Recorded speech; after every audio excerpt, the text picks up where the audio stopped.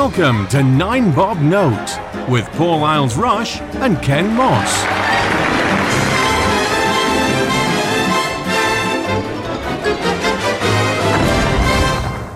Hello everybody, welcome to 9 Bob Note. I am Paul Isles-Rush. You've slowed it down this week, and I am Ken Moss. It was a distinct effort.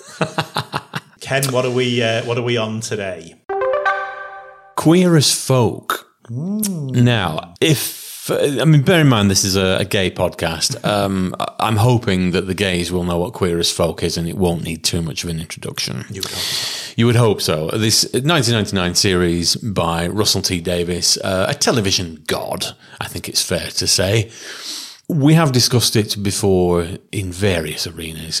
It's quite personal to me and you because it was around the time when we were doing the circuit at Everybody's University. I seem to remember either watching it or discussing bits of it at Jackie Hornby's uni in Hull before or after, possibly during, we'd been to Spiders. If Spiders is still there in Hull, check it out. But anyway, yeah. It's more an esoteric question. For you, how much of a thing was it at the time? It was a really big thing, especially because at the time when it came out, I wasn't out. And it was kind of a tester because that kind of thing hadn't been on TV before. You know, there'd been the occasional film and documentaries and stuff. But as a mainstream drama that was on Channel 4 and people actually watched, it wasn't tucked away at 11:30 on a Thursday night. So it's kind of a good way of measuring people's reaction and seeing how do people respond to the gays. I mean, the gay characters in it, or the majority of the gay characters in it, were largely sociopaths with no redeemable qualities. So it didn't paint us in a great light. But it was about the scene, the going out. Canal Street was a real place and is a real place where gay people get together.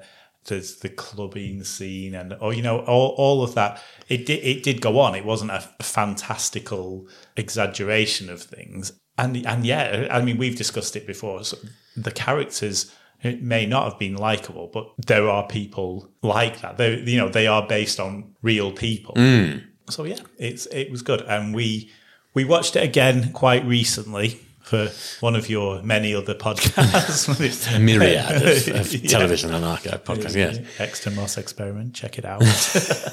And it was really good to go back and watch it again. And I enjoyed it. See, it's got a special place in my heart. It didn't convert me to the cause. I still don't pray at that particular church.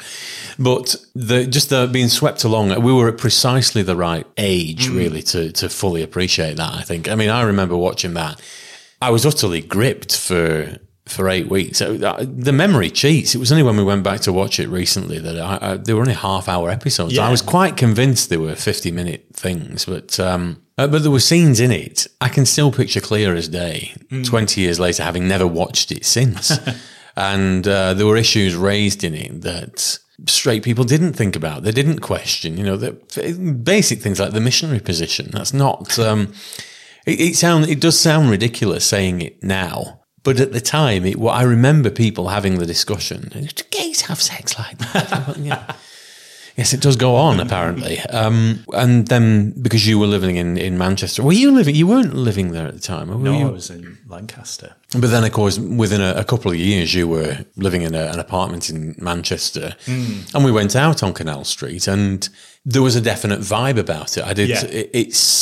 I've not been to Canal. Probably the last time I went was with you 20 years ago. So we're probably due a 9 Bob Note on tour revisit. Oh, yes. But I do remember one of my friends, David Foster, God bless you, he's long since departed, but he said that Queer as Folk, to an extent, ruined Canal Street. And it's something that Simon Exton's called queer watching, a term I would never dare use. I'm still afraid of the word queer. It's got connotations that I don't think a straight man should use. Did you find that? Yeah, there was an element because it was like that down Canal Street, that, and people saw these these guys on the TV going out and these amazing clubs and pubs and the drag queens and, everyone looked fabulous and all the men were really good looking. And it sort of evoked it started like a tourist movement. So you get people to go down queer watching, I suppose, because the women would go down and say, oh yeah, but the men are so good looking down there. We can just go. And you'd also get we go down there because we feel safe, because they're not going to we're not going to get pounced on by all the men. And then, but you start to get a lot of hen parties and stuff like that. And yes, we talk about inclusivity and things like that. And yeah, I don't think that there should be places that you can only come in if you're gay. We went out down there, and there would be a group of us, 90% of us were straight. Yeah. And it wasn't a problem. But it's when you get the people who go just to be, to be part of it. And it took it over a bit. And there was also an element that particularly straight women would go down and, think it was appropriate and think that they were allowed to grope gay men and, rip their shirts open and stuff and kiss them and stuff, which if you're looking at it in the cold light of day, it's assault. But, well, I would love to see the reaction if I went down Lesbian Street and started. I've gone down Lesbian Street to look at all these really attractive women, and then I love give us your tits. I don't think that'd go down terribly. I think I might find myself. So I wouldn't dream of even attempting to be laughy jokey about anything like that. But it is. Why is it okay to do it to men? Yeah, I'm not. It's never been. I mean, I've been. If we want to go down that particular road, I have been assaulted many times on nights out in my life, but I just brush it off. It's not. I'm not saying that it's right. It doesn't particularly offend me, but you can't assume that it's not going to offend somebody else. No. It just like I don't know, a woman's bum. I mean, obviously nobody would do it now. But let's say in the early 80s, yes, it was considered okay. It wasn't okay to do it, and there would be people who would be really offended by it. But you just sort of took not you, certainly not me. But anyway, the people who did it, they took a risk, and it's that kind of thing that you don't know. So somebody who comes up and gropes you in a pub, they don't know how you're going to react. They don't know what your history is. And it's assault. Although we've veered off. Wildly off topic. We'll get back to Queer as Folk at some point. But I read a tweet today from someone I follow on Twitter who went to a festival or something this weekend, and he was wearing a kilt. And he really took issue with the amount of people who assume that it's okay to lift it up and have a look. To lift it up, to put their hands up it, to just ask him. Whoever goes up to someone in a pub or in any place and ask them what underwear they're wearing or if they are wearing underwear, and then to say, oh, well, it's none of your business. Oh, well, I'm going to check. And, like, what the hell? Again, it is wildly off topic. You've just put me in mind there of a Sean Locke routine. Another one taken way, way too soon. I love Sean Locke.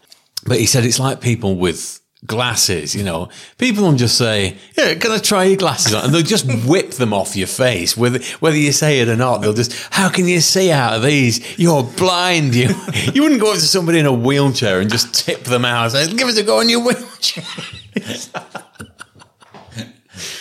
He made a very good point. Oh, Sean Locke, one of the few comedians who made me cry with laughter. I'm really sad that he's gone.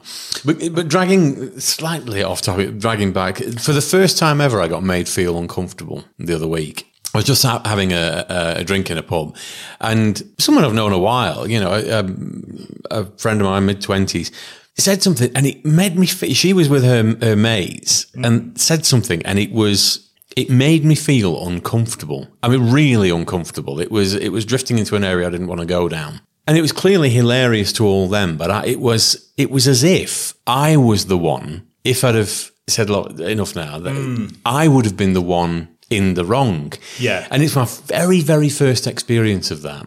So I think until you've actually experienced it, the full weight of things being a bit inappropriate, I don't know. We're not down Canal Street anymore, Toto. We are. No. I don't know where we are. Oh, Diamond Lil. Do you remember Diamond Lil?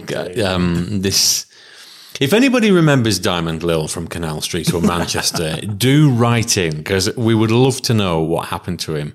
I seem to remember being in some... We'd run out of places to have a drink. In the Thompson's Arms. Is that what it was? I seem to remember it being under a hotel or some massive skyscraper thing. A car park. We knew where to drink in those days. Yes. It wasn't even a building, it was just the ground floor of the car park. No, and I wandered in to address the call of nature, and there was this little old gay man. I think he was not dragged up, but I think he was made up to a point. Brace yourself in front of Diamond Lil as he whipped out the old chap and stood in the urinal next to me, and it was that has gone down in history. I think I phoned you up at work one day and said, yes. He's Ken Diamond. I was like, yes, this is very important. I need to take this. But yes, have you been to Canal Street recently? No, not. Oh, actually, we went to Pride, and I thought it was quite recent, but Stuart told me that it was 6 years ago because Danny Minogue was performing. So we got tickets and we went, and we just got 1 day tickets. And we went to see Danny Minogue. And Canal Street's different at Pride, which we've discussed. We discussed it. We actually had a really good time. But then a couple of years ago, our friends from America, Mark and Paul, came over. Yes, splendid chaps. Yes, yeah. And we went out to Manchester for the day. So we got the train up and did a bit of shopping, and then we said, well, we've got to go down. We've got to go down Canal Street. And yeah, it was fairly bad. It was, I think, a Tuesday afternoon. So, it was there was no DJs or anything like that on. It was just there was this one point this person of indeterminate gender came out of one of the pubs as we were walking and started ranting at us for no reason. So 3 of us walked off, but Mark was like really intrigued by this person and he was just like trying to engage them in conversation. And well, their name was Rachel. I think it was a boy in drag, or it might have been, a transgender woman or whatever. They said, do you know who I am? But the makeup was clearly still on from last night. And right. They clearly hadn't been home from last night. I don't know if they'd found this pub that was open and just carried on drinking or whatever they were doing. And he had said to Mark, you better watch out. I'm the hardest bitch on this street. And then just walked off. Mark was like, strange. But yeah, that was our last experience of Canal Street. So I love the Texans because they've got this sort of bewildered awe about Britain in general. And on a Facebook video a couple of weeks back, there was this. There's been a spate of them recently where American girls have gone on making videos about how they live in Britain now and the differences between. And this one girl from wherever she was from, she'd married an Englishman, and he came home from a funeral wrecked. Right. And she was a recovering alcoholic. So I don't drink. I'm an alcoholic, so I don't touch it. And I thought, oh my God, is this man an alcoholic as well? But no, he's just British. Yeah, that's what we do at funerals. That's the biggest compliment I've ever heard from an American. Yeah. But I do see this at your wedding on the way home, on the drive home. We stopped at a brewery and a pub on the way home, and they were just, how can you still be drinking? You're always on this. You never stop, you English. Well, no, we don't. we have nothing else to do.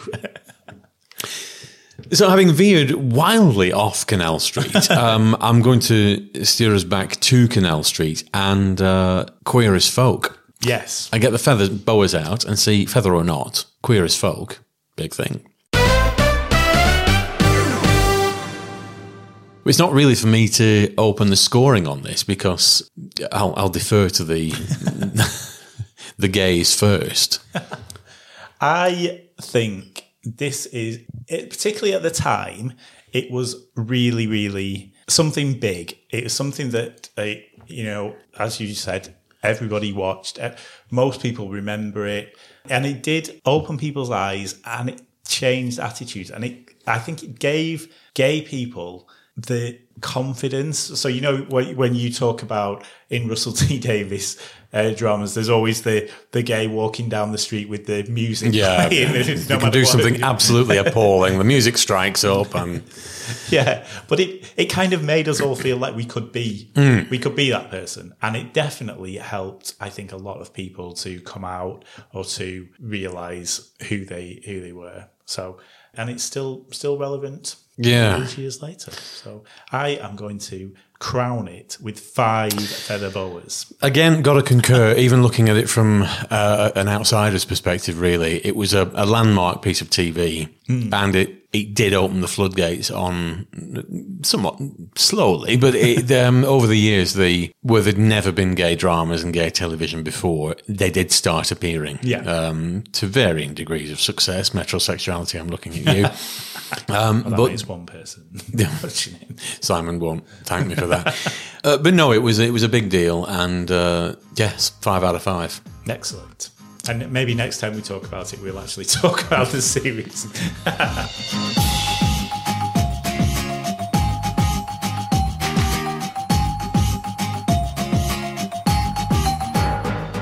I don't really think that it's any great surprise that for this screening, Queens, I'm going to recommend that you all go out and watch Queer as Folk. Although not the second series, I believe that I don't remember much about it, but I don't remember being blown away. I don't think Russell T Davies wanted to do it. No, I think he was kind of forced into it. It was only a couple of episodes. I seem to remember 2 or 3. Yeah. Just watch series 1. Yeah. Yeah. Excellent. Well, we'll call that a day, but we'll be back next week with more tangents and curveballs. We'll see you next week. Bye, kids. Bye.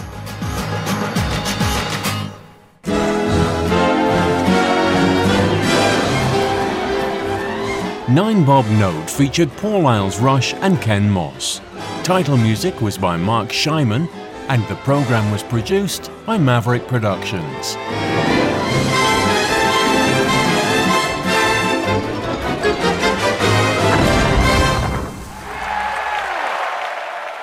For more information, please visit maverickproductionsuk.blogspot.com or find us on social media.